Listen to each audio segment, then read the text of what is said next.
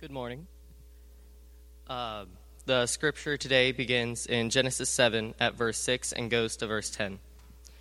Noah was 600 years old, and the flood of waters came upon the earth. And Noah and his sons and his wife and his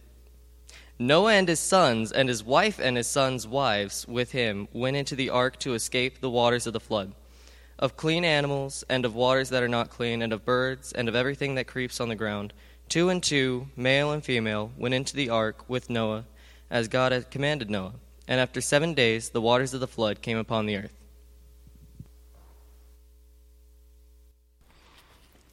Let's pray together before we receive God's word together.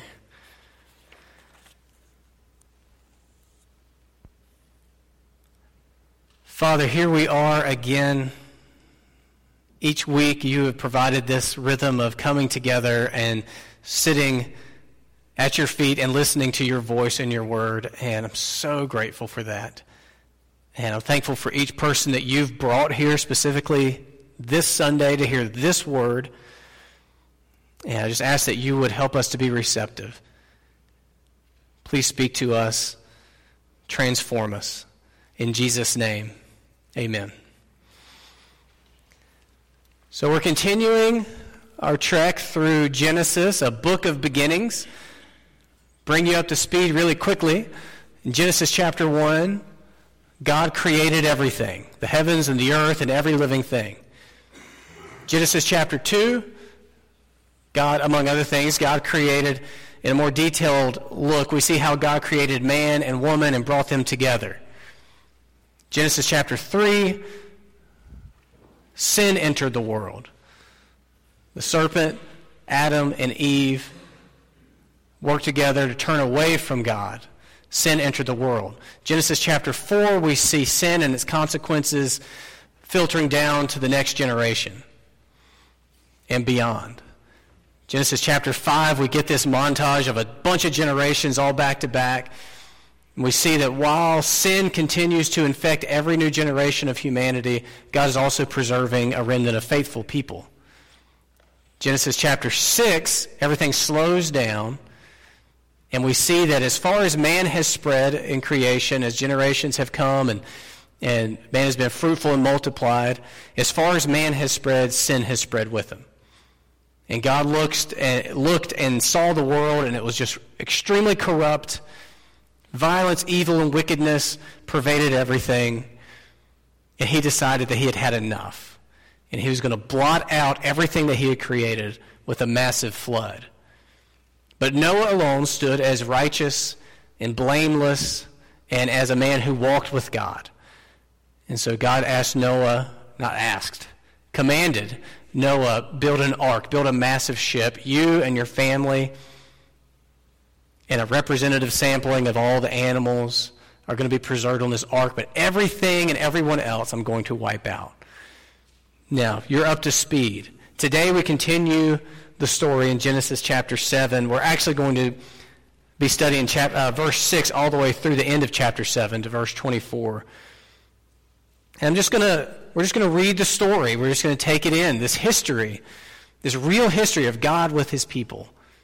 We'll take in the story, and then I just have one point I want to press upon you from it. And Robert read the beginning of this section of the story, and we'll revisit it here briefly, verses 6 through 10. Noah was 600 years old when the floodwaters came upon the earth. And Noah and his sons and his wife and his sons' wives with him went into the ark to escape the waters of the flood, of clean animals and of animals that are not clean, and of birds and of everything that creeps on the ground. 2 and 2, male and female, went into the ark with Noah, as God had commanded Noah. And after 7 days, the waters of the flood came upon the earth. Now we need to focus together. We need to try to visualize these things. We need to try to use our imaginations to remember that this is real, this is history, this happened. It's not just a general myth that we come around. It's not some legend, this happened. So Noah and his family and all these animals enter the ark, and then after 7 days, it all begins. 7 days. I think I've shared with you before, when I grew up, we had one vacation per year, and it was a week at the beach. It was Ocean Isle until the house that we were on became beachfront because the beach eroded and the row in front of us got wiped away. And then at that point, we really couldn't afford a beachfront house anymore, and we switched over to Holden Beach. It was our one trip every year, and we looked forward to it so much. And as a kid, it was just this magical thing. And so every summer, we would start to prepare. My dad's a very detailed person, a very prepared kind of person. He would start the packing process really early. It'd be almost a week before we were going to leave, and he'd already have things laid out at right angles, ready to be packed and put away. My job was to clean the van out. We had a Ford Aerostar minivan, and my job was to vacuum it out and wash it, make sure it was really nice and ready to go. And then the night before, Dad would pack it like a master Tetris player. If you've ever played Tetris, everything would be perfect in there. We had a cooler that we would cram between the middle bench and the front two seats that was stocked full of food for our journey. And I would set up my place with a pillow and like a blanket and my Walkman and my Glory movie score tape. That's what I listened to. You would think that we were going to be journeying out into orbit for a year before we were going to return. We were so ready, and I was so ready. And I just remember the anticipation of that. And I think the anticipation increased because of the way we prepared for it. Nowadays, with my family, if we have a trip coming up, usually we're so busy prior, it's like 15 minutes of time to go, and we're like, shoot, we better just grab the dirty laundry and put it in, and we'll wash it when we get there. We got to go. And I've noticed how the anticipation is kind of minimized by that a little bit. You know, as a kid, you've got nothing else to think about. So for weeks in advance, I'd be thinking about this trip. So as we think about what must this have been like for these real people, as legendary as Noah is, he is just a man. And his family, they were just men and women. So I try to get into their sandals here. What must that have felt like? What must that anticipation have been like? Years and years and years and years of constructing this giant ship in preparation for this catastrophic flood, something the likes of which they've never even imagined, much less experienced. And here it's finally arrived, and they enter the ark, and they're in there for a week before it all happens. What must it have felt like? What must it have felt like to the people outside of the ark? You know, we know from other scripture, Noah's called a herald of righteousness, or a preacher of righteousness. And so many believe that while building the ark, perhaps he also was out preaching, saying, there is a massive catastrophic flood coming because of your sin. Turn and repent. And perhaps that was the case, and perhaps the community not only had to deal with this oddity of Noah and his family, and maybe people perhaps they employed, I don't know, building this giant ship, but also this annoying message, whether he preached it or just through seeing what he was doing, that judgment is coming.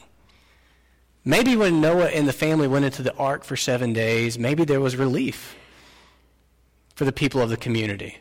Oh, so sick of seeing that goody two-shoes Noah out building his ark. So sick of hearing his message of repentance. Now I can just enjoy my wickedness, my evil, and my corruption. For about a week anyway. And then the story continues.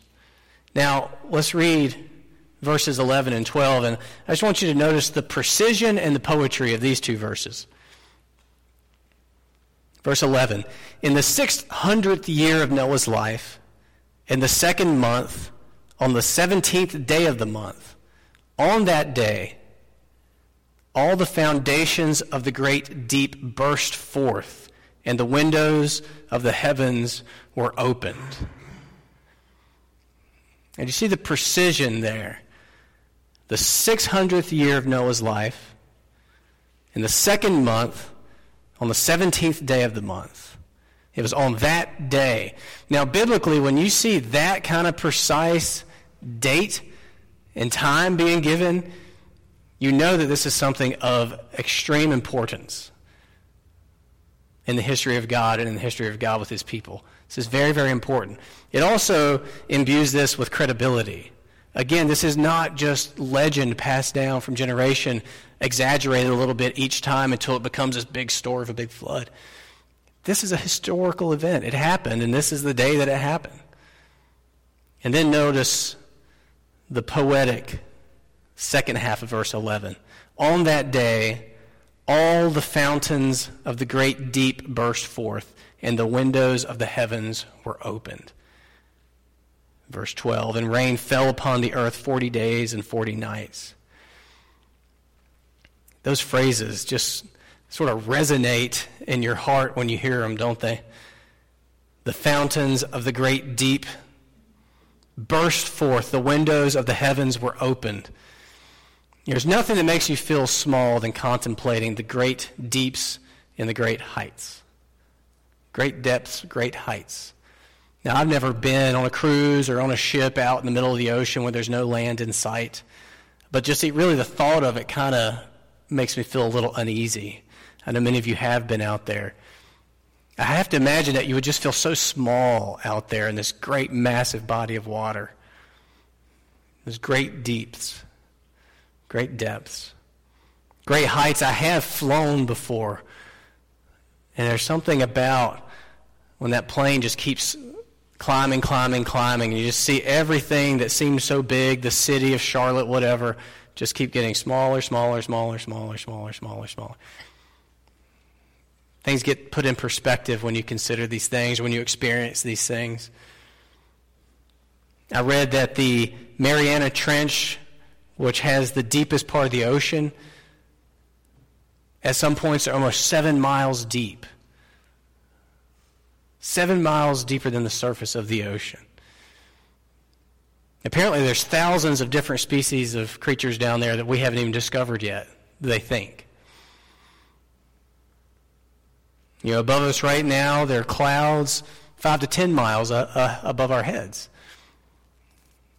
In our atmosphere, and all the way up to the exosphere, goes up way further even than that.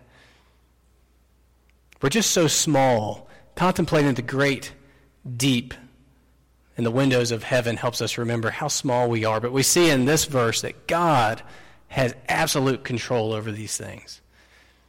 These mighty forces that are so much bigger than us, we're dwarfed by them.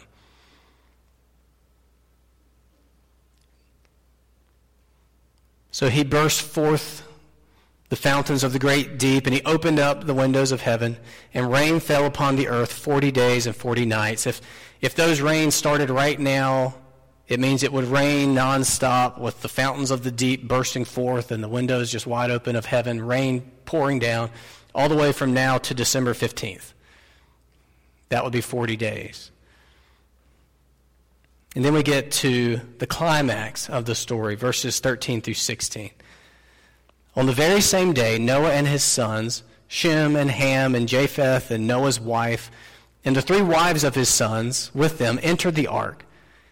They and every beast according to its kind, and all the livestock according to their kinds, and every creeping thing that creeps on the earth according to its kind, and every bird according to its kind, every winged creature. They went into the ark with Noah, 2 and 2 of all flesh, in which there was the breath of life.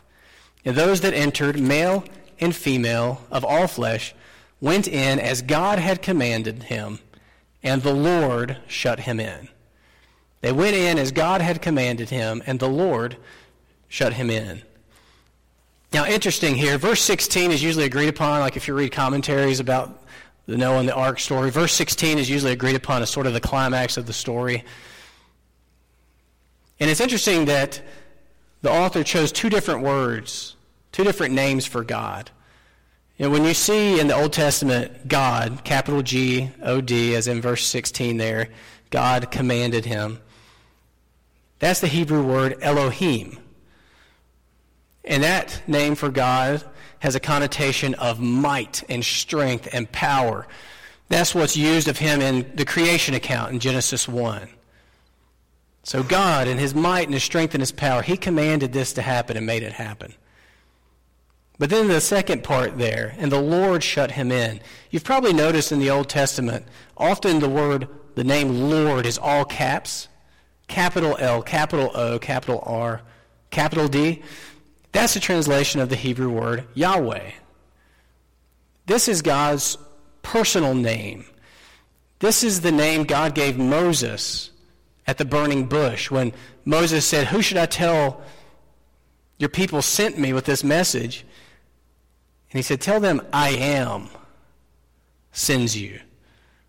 And that idea of I am, God's just the fact that essential to his nature is just that he is. That is captured in that word Yahweh.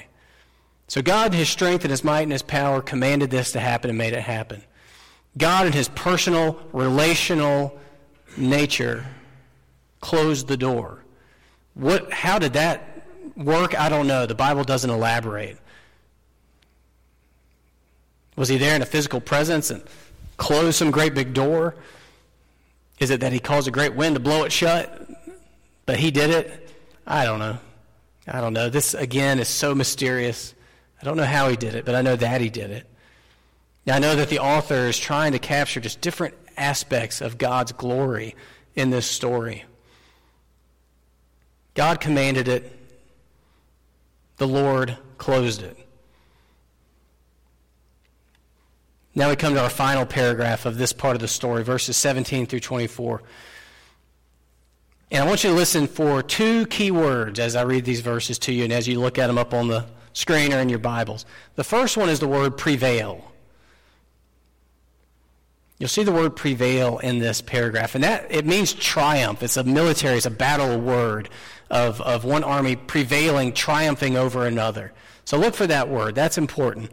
The other key word is a small word, and it's either going to be translated all, everything, every, or everyone. It's the same Hebrew word, and it's the idea of a totality. Okay, so look for these two words as we read this together. Verse 17. The flood continued 40 days on the earth. The waters increased and bore up the ark, and it rose high above the earth. The waters prevailed and increased greatly on the earth, and the ark floated on the face of the waters.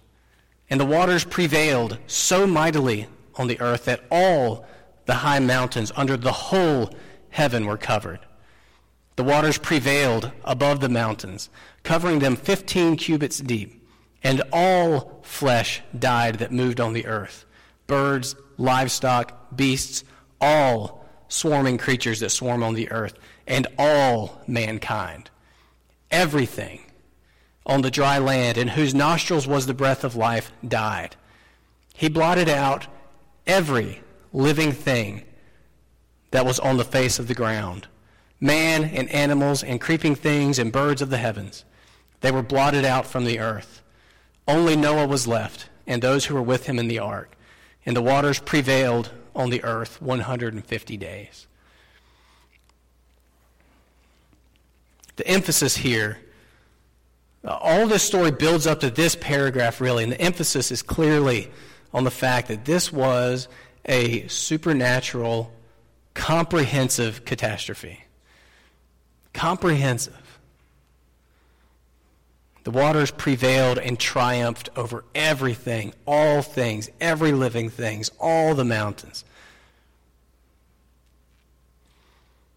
Imagine that 40-day period while the waters increasingly prevailed over things. Imagine you're one of those people outside of the ark during this.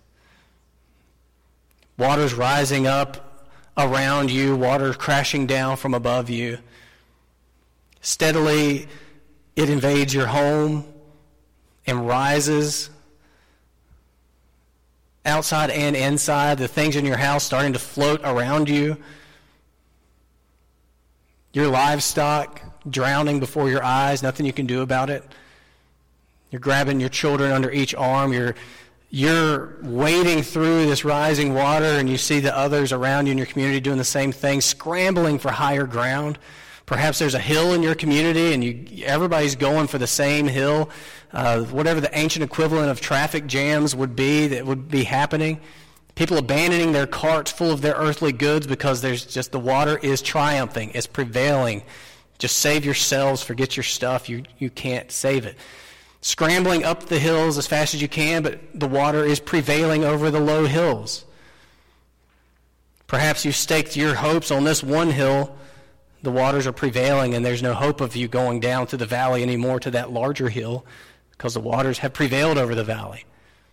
But maybe in the distance you see families and people scrambling up the higher hill, maybe a cliff, a mountain, people scrambling up with their kids, they're young, they're elderly. But the waters are still prevailing. They're prevailing over the trees. They're prevailing over the mountains. I wonder who was the last person. I wonder who was the last person to have a foot on dry land before the waters prevailed. I wonder how long people floated on the surface of those prevailing waters before they all, exhausted, had to give up. It's terrifying.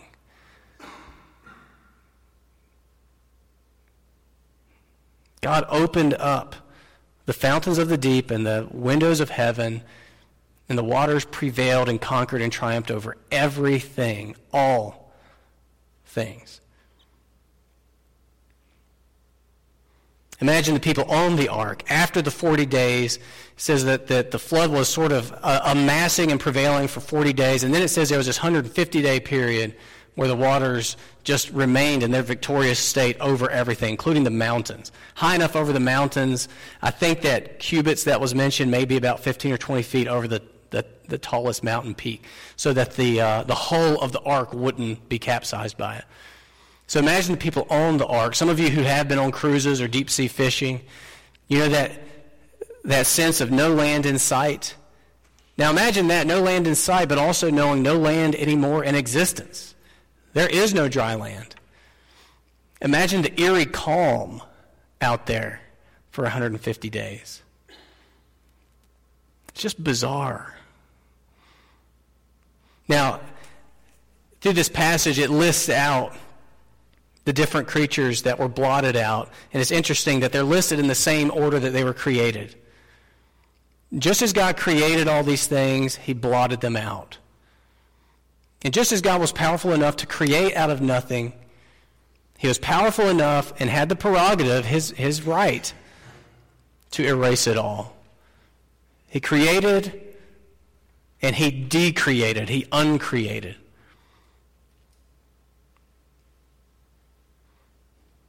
He returned the earth to where it began. And this isn't projected, but I don't know if you remember Genesis chapter 1, verse 1, I'll bet you remember, in the beginning God created the heavens and the earth. But do you remember verse 2? The earth was without form and void, and darkness was over the face of the deep, and the Spirit of God was hovering over the face of the waters. So in this murky, hazy history of the creation of everything, it seems like it started off something like what Noah and his family would have experienced here, covered in a deep, the surface covered in waters. God uncreated his creation. And that's where our story leaves off for today. Now, next week we come back and we get the backside of this whole story, and we get the recreation and the positives. But our story here today ends there. Verse 24, and the waters prevailed on the earth for 150 days. And here I come to the one point I want to leave you with.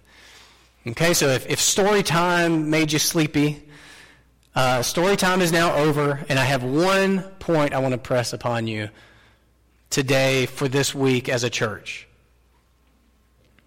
And the point is very simple, and it's very obvious, but it's just this. God is powerful. God is powerful. And I know that's obvious and maybe it doesn't seem helpful. We get tangled up in complications in this world that seem so big and so urgent that it seems like the only way God can help us is if he speaks directly to this specific situation. I need a scripture that tells me what to do right now about this thing. Nothing else is going to be helpful to me. But perhaps that way of thinking is all wrong. And perhaps what you need most this morning, you specifically, with whatever's going on in your life, perhaps what you need most this morning is just this reminder. God is powerful. God is powerful. Consider we talked about heights and depths. Consider the heights and depths of God's power. He is capable of awesome things and awful things. He is capable of terrific things and terrible things. His power is three-dimensional, fully orbed, and beyond our understanding. Consider how he created everything and then he uncreated everything. And we'll see next week how he recreates everything. And if you know the New Testament and promises to come, that he's going to newly create everything. There's going to be a new creation. Consider how he formed Israel, if you know the history of God's people Israel. How he formed his people Israel, gave them the promised land through all kinds of spectacular signs and wonders, and how he scattered his people into exile and removed them from that land. Consider Jesus Christ. Consider the amazing miracle of the incarnation. God comes to be with us. And then consider the horrors of the crucifixion. Consider God's power in Jesus Christ. The incarnation, that miracle, born of a virgin. And then the horrors of the crucifixion as he was killed on our behalf. And then the glories of the resurrection as he was raised from the grave. And the promise of his return in full power and glory. Consider God's power in the church. He established his church through simple people preaching the simple gospel of Jesus Christ. He lived perfectly. He died on your behalf. And he arose from the grave. Trust him as your Savior. Follow him as your Lord. And you will be saved and reconciled to God. That simple message, the church exploded into existence. He created and established his church. And then he scattered his church. If you read through the book of Acts, in persecution, it was persecution that scattered the Christians with this gospel all around. And now we have these promises that through simple Christians like us, the kingdom is growing. Perhaps the message for you and me this morning is just remember my power. Maybe that's what he's whispering to you. Remember my power. You know, when God's people are afraid in the Bible, God whispers to them, remember my power. You know, when Moses had led God's people out of Egypt after 400 years of slavery, all these amazing signs and wonders, the 10 plagues, they reached the Red Sea, and all seems lost as Pharaoh and his armies descend upon them. And listen to God's message to his people while they're afraid. In Exodus 14, 13 through 14. And Moses said to the people, fear not, stand firm, and see the salvation of the Lord, which he will work for you today. For the Egyptians whom you see today, you shall never see again. The Lord will fight for you, and you have only to be silent. All through Scripture, this message echoed over and over again. When God's people are afraid, he says, remember my power. Don't be afraid. Just stand still and trust me. When God's people are suffering, God whispers to them, remember my power. You know the story of Job. He is the epitome of suffering in the Bible. And the whole book of Job is him talking with his friends, trying to figure out this suffering that he's going through. And then finally, in chapter 38, God steps in and speaks into the situation. And do you know what he says? I'll read you just a few verses of it. Job 38, starting at verse 44. Where were you when I laid the foundation of the earth? Tell me if you have understanding. Who determined its measurements? Surely you know. Or who stretched the line upon it?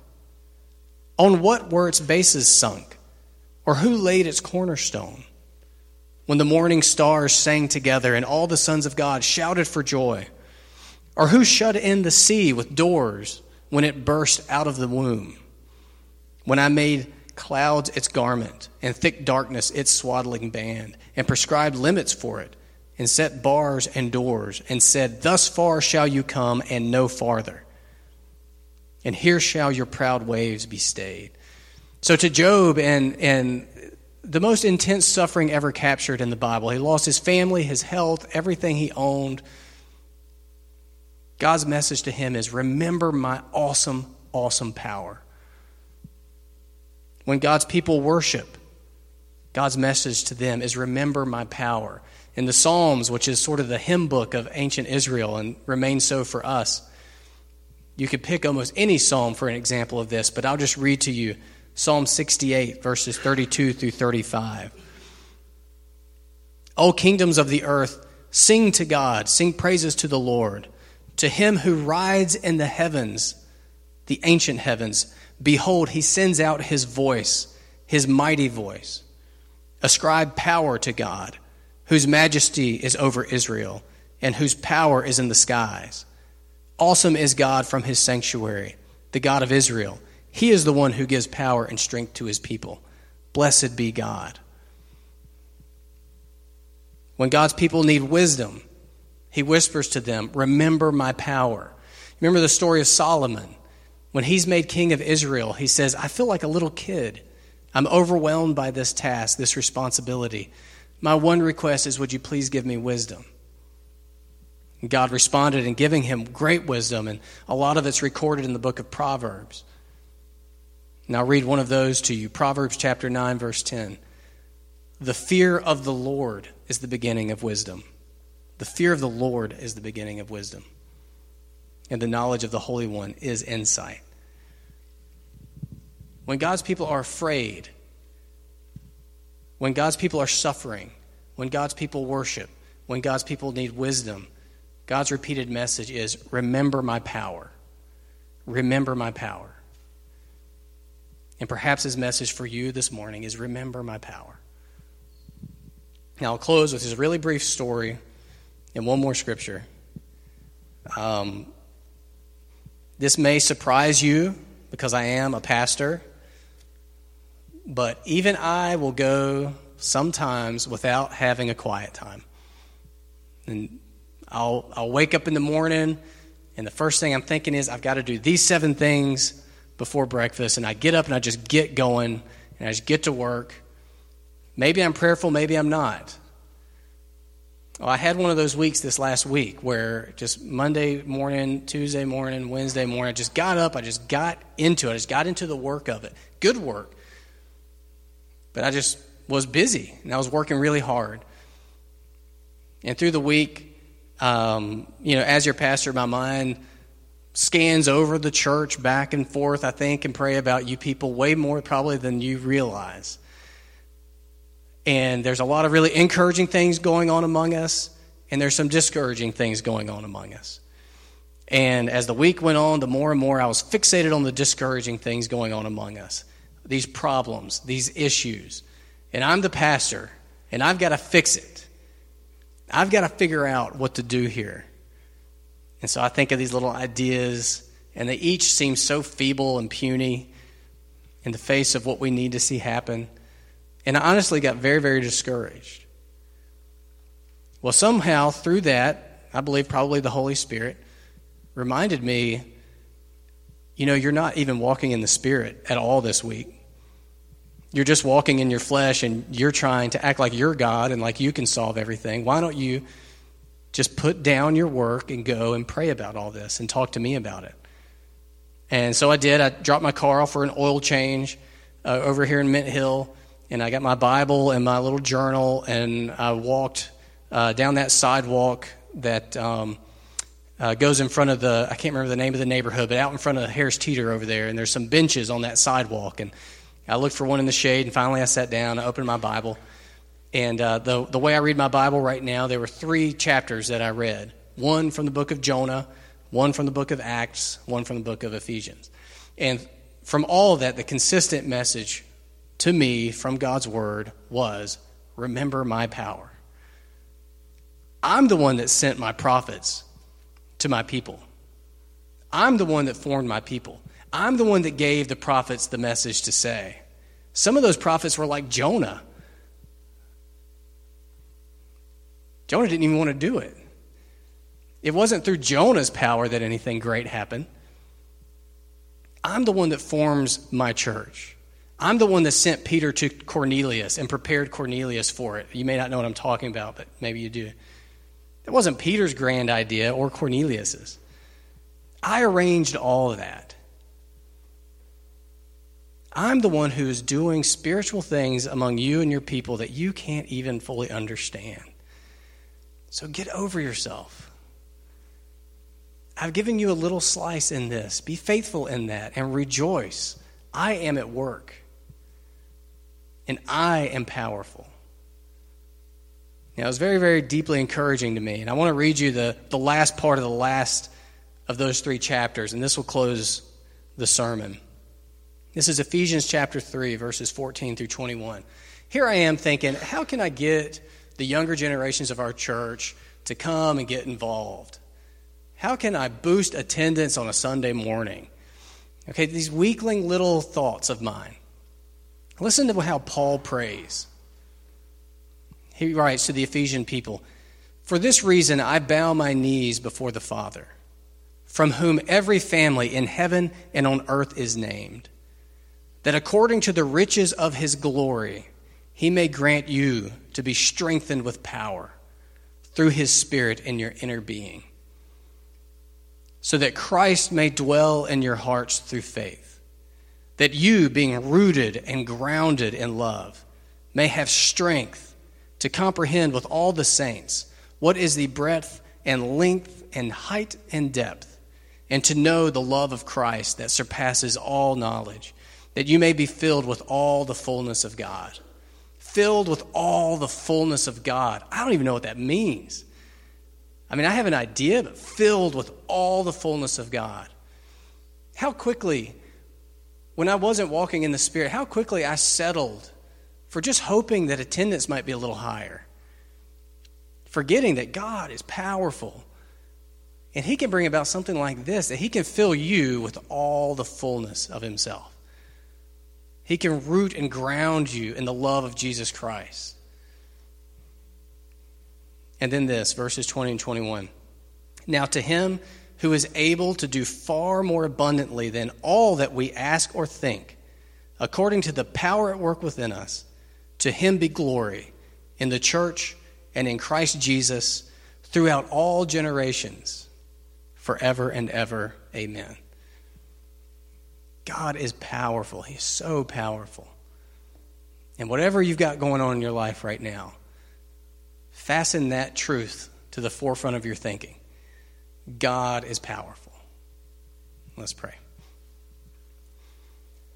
Father, thank you for your grace toward us, because we know that we are more like those people that drowned when you blotted out your creation than we are like Noah.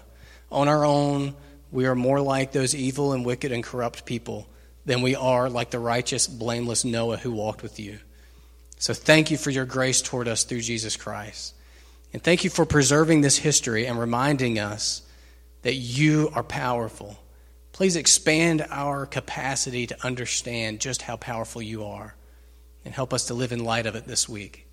In Jesus' name, amen.